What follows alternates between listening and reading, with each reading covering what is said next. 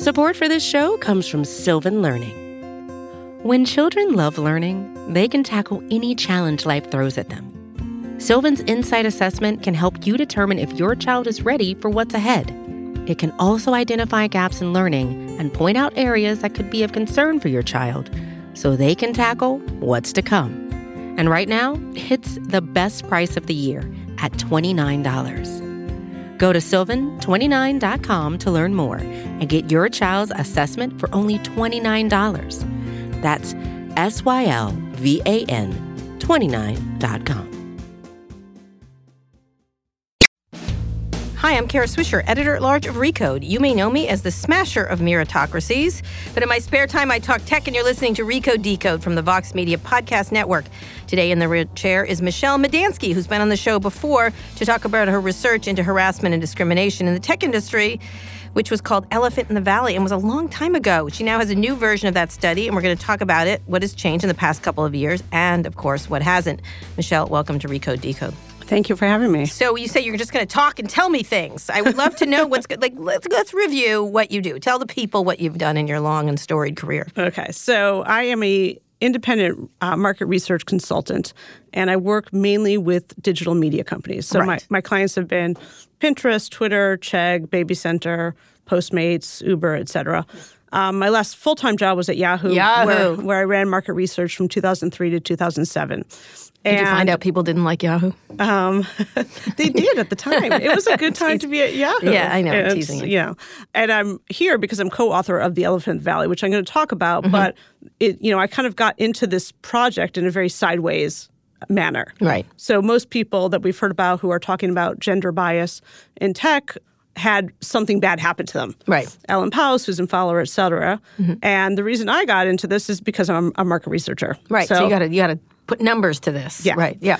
So the background is the Ellen Powell trial, 2015. Mm-hmm.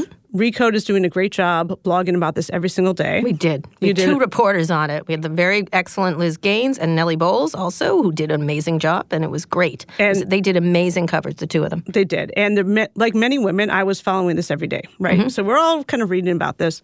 And one day, this woman, Trey Vassallo, was subpoenaed, and she talked. Was on.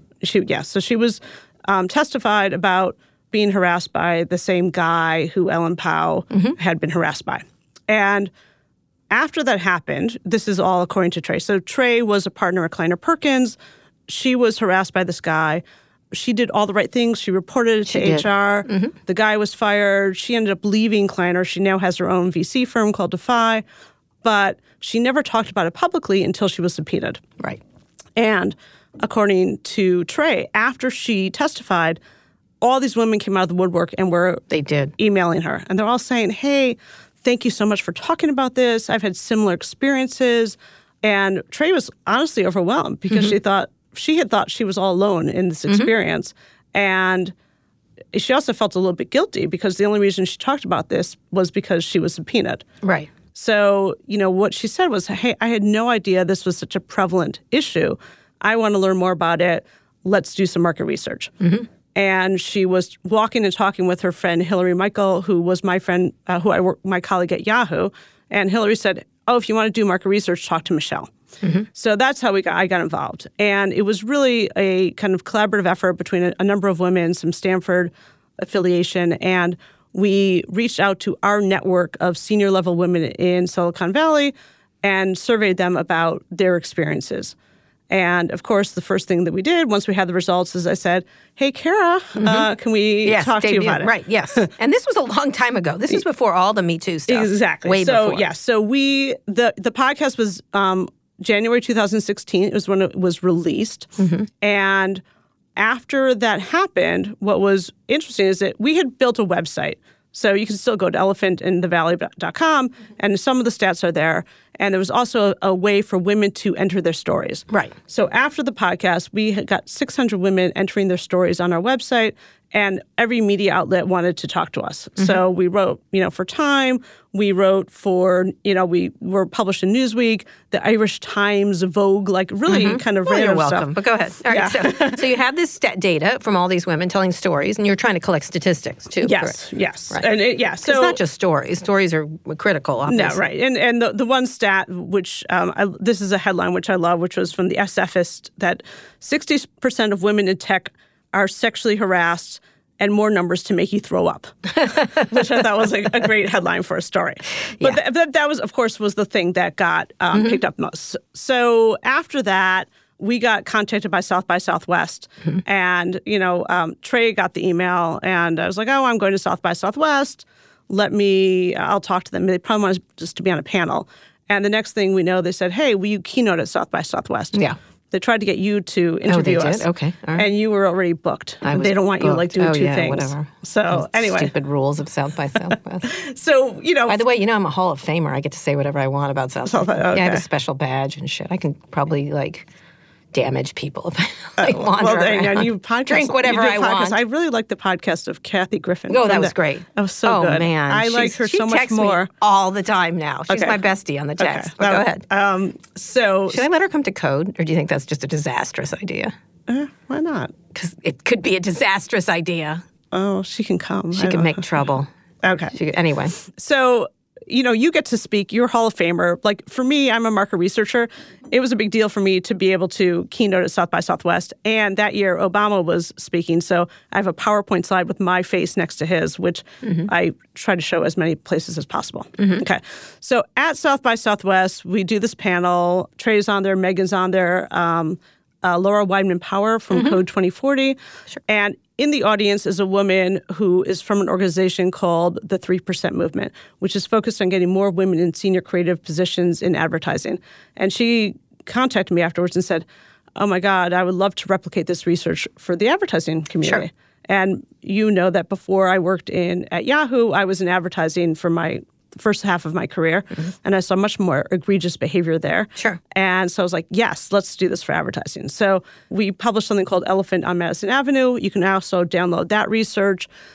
Someone from Automotive News contacted me and said, oh my God, the automotive is. Right. Yeah. Okay. So Automotive News published it, market research. So we now have all this research kind of comparing the different industries. This is all because of you. Oh, thank you. Well, Well, anyway, you got the word out there, which is kind of awesome. Where are we now? So I know you want to get to where we're now, but I do want to talk about just a comparison to different industries. All right. Okay. Yes. So when I first got the statistics, 60% of women have been subjected to unwanted sexual events. I was like, that seems super high. Is that high? Is it not high? I couldn't find any comparable statistics. The best thing I could find was a Cosmo survey in 2015 that said 1 in 3 women 18 to 34 had been sexually harassed. All right, whatever. They make that up. But go ahead. So, it's higher. 60% is higher. Compared to other industries, advertising, surprisingly, was lower, 54%. Automotive, higher, 65%. Market research, woohoo, I work in a good industry, 35%. So still not great, but much better. There are some other differences. Advertising, women are most likely to have been asked to do lower level tasks. Yes, so we saw the kind of Men. Go ahead. Yeah, the work mom kind of thing. Automotive is obviously the most for sexual harassment. So other industries have also reached out. So tech industry is bad. A lot of other industries bad. There are different nuances for each of them. Right. But at least now we have a way to say, okay, this is how we compare to some other industries. We'd love to get more. Interesting. This was an issue. This is a way Vinod Khosla tried to. Actually, Nellie did a really great interview with him at the Commonwealth. I think it was a Commonwealth Club, and they talked about that. And I think he was like, well, lots of industries are bad, which I thought was a lame friggin' excuse for bad behavior. But anyway, that was the idea. It's not different than anywhere else, which I don't think is the point. But no. But tell me why you wanted to compare them. Because I think that to understand, for a woman coming into tech, is this much worse than if you go into finance, if you go into academia? We don't want to scare away women from joining our industry because we are worse than other industries. Right. And the fact is that, there's a lot of room for improvement across industries. Right. Okay. So you compared these all, and then where's this new study? Okay, so 2018, it was like, okay, it's 3 years later. Right. All this stuff has happened. There's the Me Too that's happened. There's the Susan Fowler that's happened. The Google walkout kind of happened afterwards, right? But basically the answer is everyone's getting sexual harassed or there's some gender bias everywhere. Yeah, but there's much more visibility into it, right? And much more just open discussion about it. So I said, hey, I want to relaunch this survey. 3 years later, let's see if anything has changed. With the same women? Same cohort of women. Yeah. Right. So we actually had 300 women in 2018, 200 women in 2015. So I'm going to share with you stats on some of the stuff that's worse, some of the stuff that's the same, but I really want to focus on some of the stuff that gives me hope. Okay. Well, before we do that, because I want to do that next section, talk to me about what's the goal of this for you to be doing these? And the next thing I want to talk about, in the next section, I want to talk about the results. But what is the goal of doing studies like this and continuing to do studies? What do you think the point is? Yeah, so for me, I think that the way to make improvements is, first of all, to have a benchmark, to say, like, let's make people aware of all these issues. And yeah, sexual harassment is one thing, but there's the things like not looking women in the eye. There's the things like, having the women take the notes in the meetings. There's the, all the 1,000 little slides. Yeah, the death by 1,000 cuts.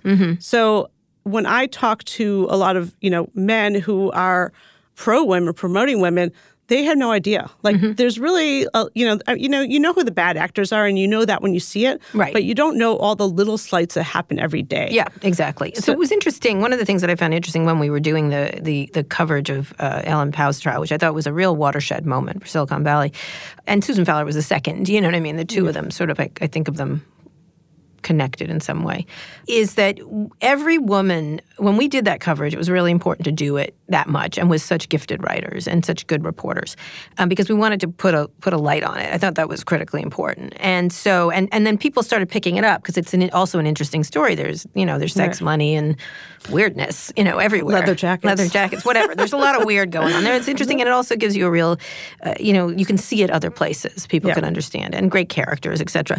So what was fascinating with people reading it, and we were trying to create a narrative around it so people would tune in every day, with that great writing and that great reporting. What was really interesting is that every woman I ran into had 10 stories like that. Everyone. And they were very much on a scale. And they loved to read it because they were like, I see myself, you know what I mean, which was interesting. On a scale of those little slights, like take notes, get the coffee, that kind of stuff, to very serious sexual harassment. Now, most people were down in this area, like down in the slights area, the lack of promotion, the treatment, somewhere in the middle, which are just gross remarks, and the others were lesser people, but still significant, were over here. And it was really interesting. 10, everyone had 10, like at least 10 examples. I have 10, which I can't believe, but I do. I could recount 10. And all the really good men, who I consider, I use that sort of a loose term, but people who I don't consider, schmucks. There's we all know the schmucks, right? Yeah. Then there's the jerks, but then there's most people. Didn't know anything about it. Didn't know.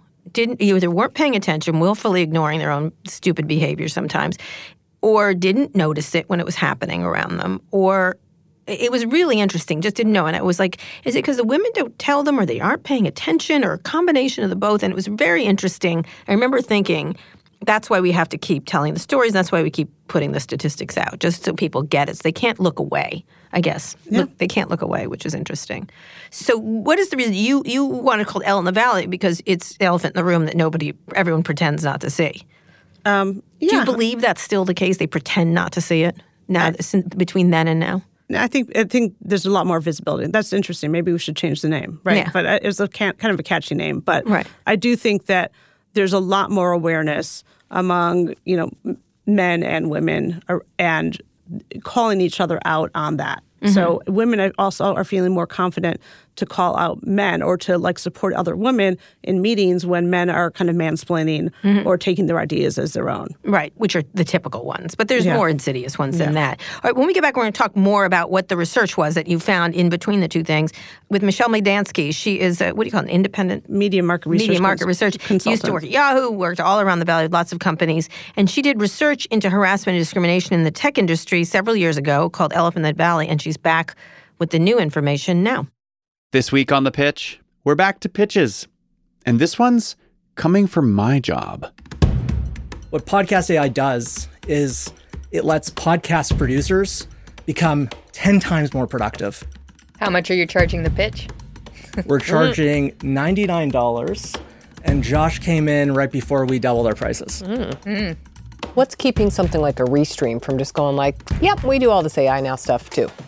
So there's a lot of these older companies that are tacking on AI, and that's kind of the issue. They're tacking it on. You built this really quickly. What's to stop anybody else from doing this? What's the moat? How do you build a moat when you're building with AI? That's This Week on The Pitch. Go right now and subscribe to The Pitch, wherever you listen to podcasts. Hey, it's Tom Warren, senior editor at The Verge here. Microsoft is in an era-defining moment. It's betting on AI as the future of work, its Xbox business is going through transformational changes, and the Mac versus PC war is about to be back on. So, I'm launching a newsletter called Notepad. It'll be your inside guide to all those changes and beyond. From details on the next Xbox, to that one time every Microsoft employee named Michael appeared on a mysterious email list. Whatever is happening at Microsoft, you'll be able to read about it first in Notepad every Thursday. Go subscribe now at theverge.com/notepad.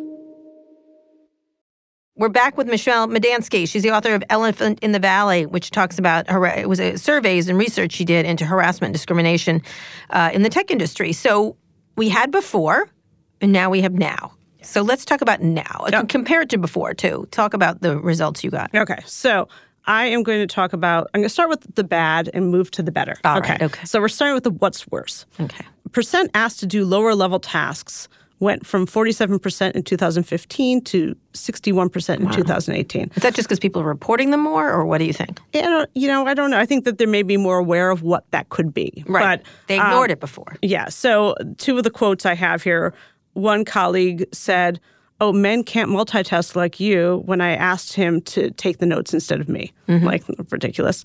And then another woman, I thought this was interesting, not fetch the coffee, but more emotional labor these days, literally smooth this over. So she wasn't talking about like, taking notes, but more like you deal with that problem employee or you deal with that, problem client. So I thought that was a different take on it. Women are better at that. Yeah. Not me. Whenever they send me in, it gets worse. We have different personalities.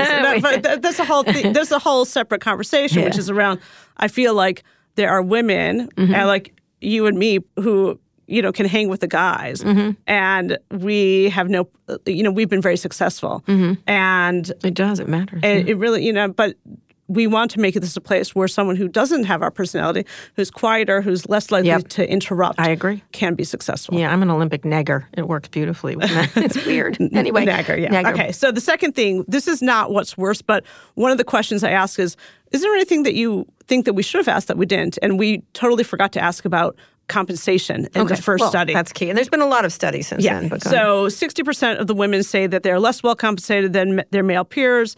18% say it's equal, 3% more favorable, 19% don't know. So if you actually rebase to get rid of the people who don't know, 3 in 4 women believe that they're less well compensated. A lot of them actually had proof, like men leaving their W-2s on the printer, things like that. So, okay, so that's the what's worse. Right. What's the same? Two stats are exactly the same. So the sexual harassment, 60%, 2015, 59%, 2018. And what did you how did you describe the way I sexual described it? harassment? That's a very good question, because I think that partly explains why there are such wild differences. But the way I phrased it was people who are subjected to an unwanted sexual advance. So it wasn't like you were necessarily accosted, but it was an unwanted sexual advance. So, a comment or a touch or something like that. But you have to define it your own way, right? Right, okay. So I think that's another thing about kind of using the same survey instrument across industries, because the way that you phrase it can really vary how people respond. Sure. So this was any unwanted sexual. Yeah. Could be touching, could be not touching, could be words and stuff like that. Okay. And did you ask people to differentiate? I did not. But we had a lot of anecdotes, and I think a lot of them were, advances. Right. And some of them were, more accosts. The other thing, which is exactly the same, was that 2 in 3 felt excluded from key social and networking events because of their gender. Right. So how many stories about golf, Yep. How many stories? I just read someplace, I don't know where, about that strip club in Soma. Oh, is there? There was something about that, like gold. I don't even. Gold Coast, the Gold Coast. Yeah, it's like never. I walked by it all the time. I didn't even know where it was. Okay, And I love this one story. This woman said, I was excluded from a whiskey tasting, and the guy who organized it said he thought that I needed to be home to pick up my kids. What? And she doesn't have kids. That's that's the clincher. So there's all this okay, whiskey. It's just an excuse to get together with the guys and exclude them. And I mean, Trey talks about these women are extreme skiers. I mean, she's a really good skier, so she can go on these ski trips. But then they're like, oh, well, we only have an Airbnb and there's no room for the women there, or, whatever. But that remains the same. Right. And I think that's a big problem. I again, I personally have not seen any active harassment, but I have seen a lot of the women. There's this whole network of the Yahoo diaspora, and we've all done well. But all the men who are putting each other on each other's boards, the men are all putting each other on each other's boards, not the women. Yep, I did not say it right. Yep. Okay. So that's the He-Man, no women club. Yeah, spanky thing. Exactly. Okay. What's the one up in? That thing. I think about raiding it every now and then. That's in the woods. Totally crash What's their it. name? The Bohemian thing. My brother's Rhapsody. a doctor up there. Oh. He does doctor with a lot of old guys, I think. Anyway. Okay. So now I'm going to talk about what's better. Okay. Okay. So, Kara, I listen to your podcast a lot. Okay. I don't listen to it at all. You are you're so prolific. I'm it's impossible. prolific. It's ridiculous. Eric is sick of me, I think. Okay, Eric, are you sick of me? No. Okay. But I have to say, I agree with you 90% of the time. Right. But I'm depressed. Tech rigged the elections. Sorry. I didn't do it. We're enabling a culture of hate and divisiveness. Check. Yeah. We haven't done anything for the environment. Check. Double check. Okay. Well, Elon and Bill Gates are trying. All of our, the teachers and the policemen and everything in our schools have to move 100. Oh, I'm talking to London Breed about that tonight. Okay. Check. Yes. Yeah. So, check. Not to mention the homeless. We're not doing anything about homelessness, that too. right? So, do we want to stay here? Do we want to sell? You know what? AirPods are great. let me bring in a positive thing about technology. Okay. I love my AirPods. Go ahead. I am going to be saying, so what I want you to say here is that why the co-author of Elephant in the Valley is optimistic about the future of women in tech. So that's you want Eric to be the thing. Yeah, All right. Okay. Yeah, all right. There was Go another ahead. one which was not. Okay. So, All right. So, and Michelle I'm going to frame wants this to write as, our headlines. We're not going to let her. We're going to humor her right now. But and I'm going to frame this as progress, not perfection, right here. All right, okay. Fewer have heard demeaning comments from men on multiple occasions. So that has been a little bit better. Yeah, they're smarter. They're not going to do those. They're worried. They're worried. Fewer have reported men making eye contact with male peers, but not with women. So they're getting more eye contact. Yeah, and maybe they're less Asperger. Okay. That could be it. Okay, so that's good. All right. So those were questions I asked 2015. In this next survey, I also asked some specific questions about Me Too and diversity and inclusion. So, because again, Me Too had not happened. Right, exactly. So Susan had happened, right? No, Susan hadn't happened. No. Right. Yeah, It's just so Ellen. Yeah. Yeah, it was Ellen Powell, but it wasn't Susan Fowler. That was wasn't this famous memo Susan Fowler did. Yeah. Okay. So 27% agree that Silicon Valley has become a better place for women to succeed. 57% said no change. 16% said it's more challenging. But that's a positive. There's 27% are saying, hey, it's become what better. What was it before? This is a new question. This is a new question. That's not a very good number there. It is good. Michelle, it's a terrible number. It's not terrible. There's the positive. There's the okay. All right. The quote, 50, what is the amount that said no? No, they say there's no change. No change. No change. Same old, same old. Yeah, but there's okay, that's not a positive. There's a glad the Uber brothers were finally taken down. Yeah. There's more awareness of the problem, but people don't know how to fix it. It's easier to speak up when incidents arise. Yeah. So there's awareness. This is awareness. Is that the first step? Yeah, the awareness is the first step to enlightenment. Or something like that. Okay. I think you have to keep hitting them. Okay. Hard. Okay. Has the focus on gender bias in Silicon Valley and Me Too been helpful or harmful to the industry? 58% helpful. Helpful, yes. Okay, that's good. a small number, though. I think it should be higher. 58%. Should be 100. 35% say no difference. Okay, all right. 77% harmful. So there's what I've heard is now men are afraid to go have have lunch with women, blah blah blah. That's not. Someone said that to me the other day. Now I'm afraid. I'm like, just don't touch their boob and it should be fine. And they're like, what? And I'm like, you're an idiot. But that's a positive number that it has been helpful. Okay. Positivity. Yes. Paula, positivity. I know. And I'm not a Pollyanna, but I really I do. Okay. 6 in 10 have said that their companies launched a diversity and inclusion program, which is neither here. Everyone's doing that. Yeah. But among those, half have said that the programs have actually helped the atmosphere and acceptance of women in All right, underrepresented so they're good group. programs, not these ridiculous, like, let's hire unusually looking people to, like, do our diversity programs. You know what I mean? You know, they do, like, they don't give them teeth. They don't give them true teeth to really change things. Right. So it's not just So they feel like they're helpful. Yes. Okay. All right. Okay. So that's the good. Is there any companies that are better than others? Well, I don't know. I was, Mark Benioff is one of the, like, Mark is a good guy. I know. I was like, you do have, like, occasionally, I'm like, oh, I'm so uplifted by listening to one of your people. Okay. So he's a good guy. So that's the quantitative reasons. But there's other qualitative reasons that I am personally optimistic. Mm-hmm. Okay. So we talked about the awareness in Silicon Valley. And there is this genuine surprise about the men, for men not understanding, which you've identified also. The second reason is the next generation of men. Okay. So from the research, I looked at the data of sexual harassment of women under 40 versus over 40. Okay. And those under 40, only 53% have had an unwanted sexual advance, and those of us over 40, 65%. Yeah. Wow. The same is true in the advertising community.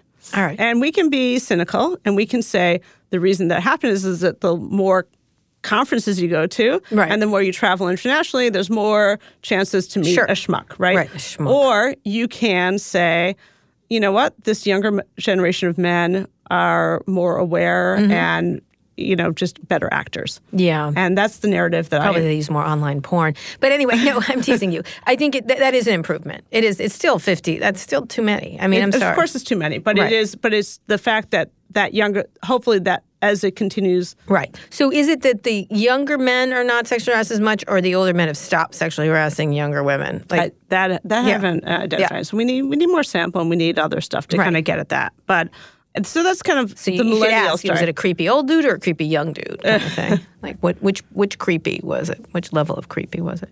And there's creeps across the board. Well, it is a level where, I mean, look at this stuff around Biden. I mean, even though he seems functionally unable to say I'm sorry to anybody, it's the awareness of what he's doing. I don't think he'll be grabbing anybody ever again in his life, or touching them without their permission. Al Franken also. Yeah, I think the awareness is massive. Now, how much people should pay for that is a good question. Right. You know what I mean? That's really... Probably they won't pay that much. Whatever you think of it, they probably won't. Like, people are going to just give it a buy because it's not like Harvey Weinstein level behavior. No, there's gradations, and I mean, it's hard to do that. I've had several people recently come up to me and saying, "Shouldn't we just give everyone a buy now who isn't that bad?" I'm like, I don't know. I don't believe I said I don't know, and then I said no, let's not. It was interesting. It was an interesting question, but you see that more and more. Right. So where do we go from here? Okay, there's more though. Okay, good. I like it. I want more. Gen Z. Okay, right. Louis. Louis, my son. Your son. I have two Gen Z sons. Right. And Louis was awesome on your podcast. Yeah, he was eloquent. He was, Yes. He did a really good job. And I look at, my two sons, my older son is in college. His first semester of college, he went to Greece. And his roommate was transgender. Mm-hmm. And it was like, he didn't even think that it was like, oh, by the way, my roommate's transgender. My younger son has roomed with transgender students at, youth group retreats. But I think for this generation, they just have different attitudes towards humans. Yeah. Well, it depends on where you're raised. I mean, look, the coasts are right. Coast, my kid has been raised in a very liberal environment, and I actually think it's more than that, because I have another son who's a little more conservative, I would say. But I think they're both like, what the hell is that a problem for? You can get that, and I think a lot more kids than you think of from all areas of the country are like that. They're not. There was actually a recent interesting evangelical statistic that the older people are still obsessed with the gay thing, and the younger people are like, let's just stop. Move on. Let's just move on. Let's let Pete Buttigieg get married and leave him alone. It's nice that he's religious and married. And so the statistics are really quite glaring, actually, in terms of young versus old, which is fascinating.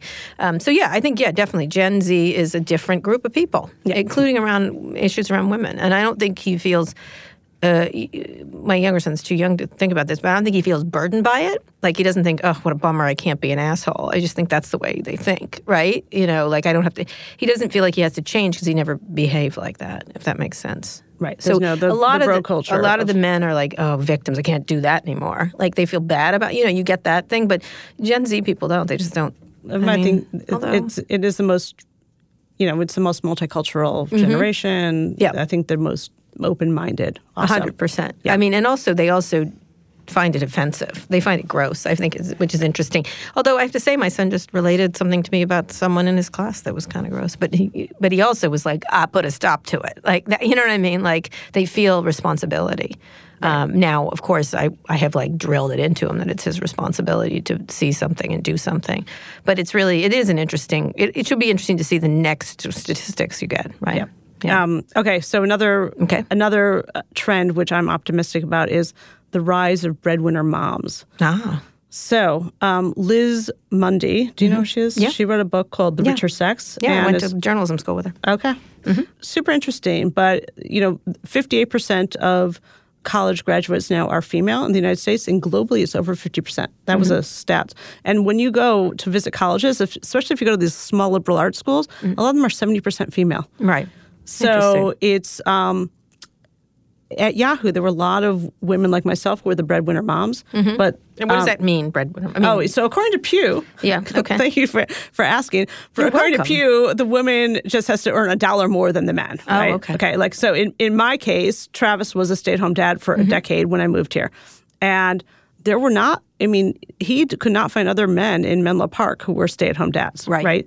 So it's, I think, just the overall acceptance of women as breadwinner moms, as men in kind of different roles, is going to change the narrative around the workplace and the home place. All right. We're gonna get back in a second with Michelle Medansky. She is the author of the studies Elephant in the Valley about gender discrimination and sexual harassment, and she's come back with some new stats. We're going to talk about that a little more, and then what we can do to make the numbers better going forward.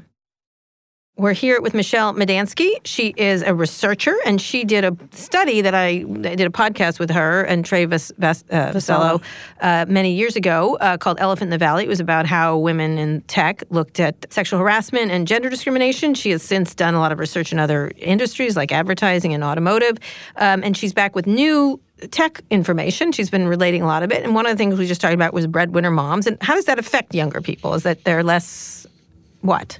Well, I think that there's this, as there are more women who are getting undergraduate degrees, who are getting graduate degrees, they're going to be more poised to be the breadwinners in their families, right? So there's going to be this natural evolution where we need to they need to navigate, just as I did, the work environment. Like, if you're the breadwinner, you need to be able to work in whatever environment, whether that's tech or education, et cetera. And so the workplace is going to have to adjust to that, and as well as our home lives. So men taking on more responsibilities in the home, et cetera.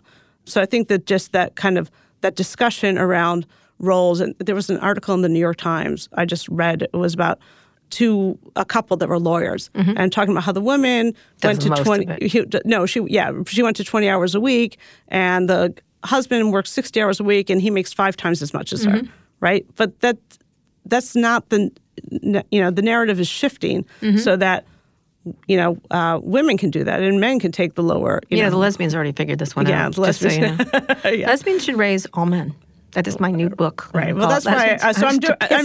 I'm doing research. I'm doing research around breadwinner moms, and if there's any listeners who are breadwinner moms who want to talk to me, I'm hoping to write a book about it. But I think, the same-sex couples have figured it out. We're just getting there, and it's slow, but keep up. But we have to, because there's just more and more women who are poised. I have a PhD in business. My husband has a philosophy undergraduate degree, and that's but that's What were you thinking? The good Travis, not the other Travis. You have the good Travis. There's lots of good Travises. So let's talk about how you changed that, because the numbers still remain glaringly obvious that white men rule the roost continually. Every time they leave, even when those reports come out, I'm like, oh, once again, it just doesn't move. The needle doesn't move. It seems like there's no efforts. As much as they say there's efforts, it feels like maybe it's priority number 15. Just recently, one of the big CEOs called me. They were adding someone to the staff, and it had been a very male-dominated staff. And I was like, "Is it a woman?" And he goes, "No." And I was hanging up before. I was like, "I don't want to hear about it. Okay, I'm not writing about it. I'm tired of it." And I wasn't trying to like push numbers on him, but it was like, really? You can't find... And it was a role where there were plenty of women candidates. That's why I was irritated with them. So how do you change the numbers? Because I think that's part of it, right? Okay. Yeah, so, and power and being empowered. Yeah, so the last reason that I'm optimistic is, and I think this is one of the ways that you change the narrative, is more women supporting other women. So you think about, like, one of the things in reading the Ellen Powell book, which I finally read, what was sad to me was that there was a number of partners or junior partners or whatever they were, but they weren't really supporting each other. And I think that for a lot of places where you're scared. What? You seem scared, but go ahead. Yeah, I mean, I think maybe the culture wasn't right, but they've sort of eat and be eaten culture over there, right? Yeah. So you kill what you eat or whatever. So maybe that's the culture, but I think that in a lot of places where there are only very few women on the top, you don't want to be seen as like, I'm having lunch with the other woman, right? Like you have to be one of the guys. And what I have seen over the past few years is all these women supporting each other more. So you see that through, these informal groups like the Yahoo Diaspora Women's Group that I'm part of, that we all get... there's a lot of lady groups now. Yeah, that we all get... I mean, it's just like we all just get together and, kind of support each other in whatever is needed. You see people like Aileen Lee and Tina Sharkey like always pumping each other up on social media, and you do that also, to your credit. Yeah. But I think that we're seeing more of that, and the more... board lists, et cetera. I don't know when the board list started, but... Yeah, but it's the idea that you can create these things. I know part of it is great, although you do get pushback from men, like, why do you have women's-only groups? I'm like, really? You need to stop. Well, they can be welcome to have a seat at the table and give us word positions. Well, obviously, Sheryl Sandberg did this years ago. It's been written about, like, her women's groups were really interesting. That was very early, like, women's only dinners where she brought in big names and stuff like that. I never got invited. Oh, sorry. They were you great. And Mary Lou got invited. They're great. But the concept of it is women supporting women. But I'm talking about actual change of people getting into high-ranking positions. Will that make a difference from your perspective, or not at all? Maybe not. Because there's been lots of women at top companies that have problems. I think that it would definitely make a difference. How do we get there? I don't know. Was it Frida Kapoor? Yes, that was Frida. Came on. With Teddy Schleifer. Yeah, and the whole discussion around board members being responsible for the companies and making that an imperative, I think, is really important. So, calling companies out and having more diverse boards certainly will help. Yeah. Right. If you have a more diverse board, then it would help get more diversity in the C-suite. Presumably. And that will help with the culture, presumably. What depresses me is women that have to do the heavy lifting, or people of color that have to be the ones doing the heavy lifting on this in a weird way. You'd think that most people would find this a good idea, or at least a normal idea, and not seen as something that's like, oh, I'm going to have to be PC here. It's just a good thing. Yeah, why would they behave like this? Yeah, no, why? I think the onus is on everybody. But yes, that's what I don't know why the onus is never on the men. It just isn't as much. It's usually you've got to get 3 women in there, and they have to push for women. I think that women get tired of that, like having to do that. But, whatever. Yeah. Oh, yeah. No. The men should be responsible for that as well. Yeah. So you're talking about positive things. What are you worried about? There's been a little bit of a backlash to the concepts, like of Me Too and things like that. Yeah, I'm not. Fatigue is more than backlash, I think. No, I think that those conversations of like the men not going to have lunch with the women, I'm not as worried about that. I think that people will get over that. And for me, I think the important thing is that we really understand where we are at a point in time and try to make changes based on that. So what I would love to see is, first of all, like a larger scale study where we can not only analyze this by, women, but by LGBT, by people of color, by ageism. There's all these kind of intersectionality, I don't like that word, like covariates, which are also impacting people in our industry. So being able to kind of say, like, we can't say we have an ageism problem unless we actually measure that. Right. Right? Which is important to these people. Right. Right. So you need to do that. I would love to see companies taking the onus and doing that themselves and saying, hey, I'm going to measure where we are at this point in time and then make objectives around shifting some of this, not just around like the numbers, but how people are feeling in terms of being included. Part of it also has to do with HR. That's supposed to be to me what HR is, and instead it turns out to be a defender of the company versus trying to a change agent. Too often at a lot of these companies, it becomes a logistical thing. They become managing problems versus managing change. Or pushing change. Yeah, no, and I think a lot of the women said, especially on the sexual harassment, they did not report, these incidents because they felt HR would not be supporting them. No. And those who did, a lot of times had bad experience. I mean, look, the Susan Fowler thing is ridiculous, right? Right. But common. Right. I don't think it's an outlier. But look, they've changed. I mean, Yeah, they still have a lot of men in those C-suites. But I'm cautiously optimistic about the future of Uber with... yeah, I guess I don't think it's a compliment to say they're not quite as, awful. Like, Right. they're not quite as, grabby and mean to women. I don't know if it's sort of like it's a low bar. To me, it's a low bar. I find it... it reminds me of when I was coming out. My mom's like, "Look, I was nice to you for being gay." I was like, "That's not. You don't get a star for being a decent person." Right.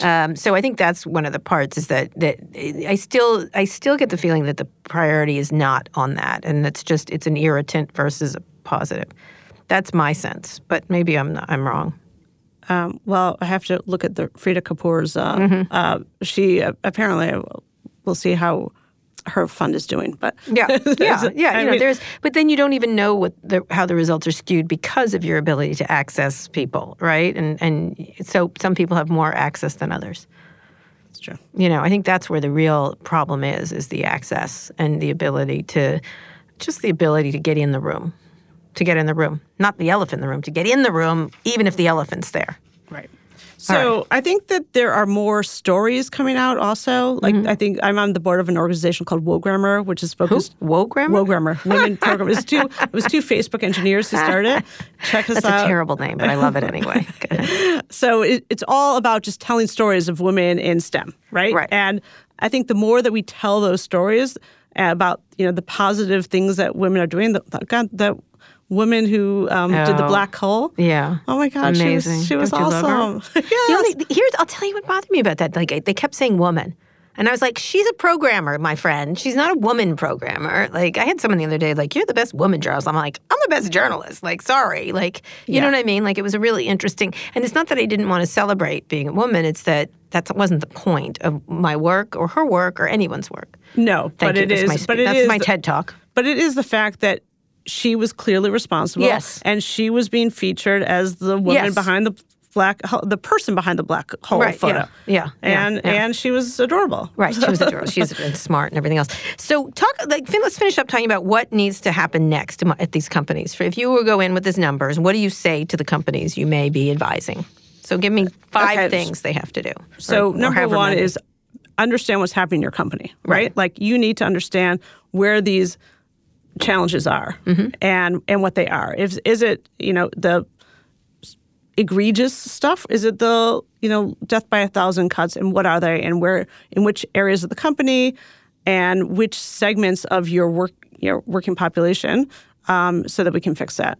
Number 2, boards need to be responsible. There needs to be more diversity on boards. There needs to be more diversity in the C-suite.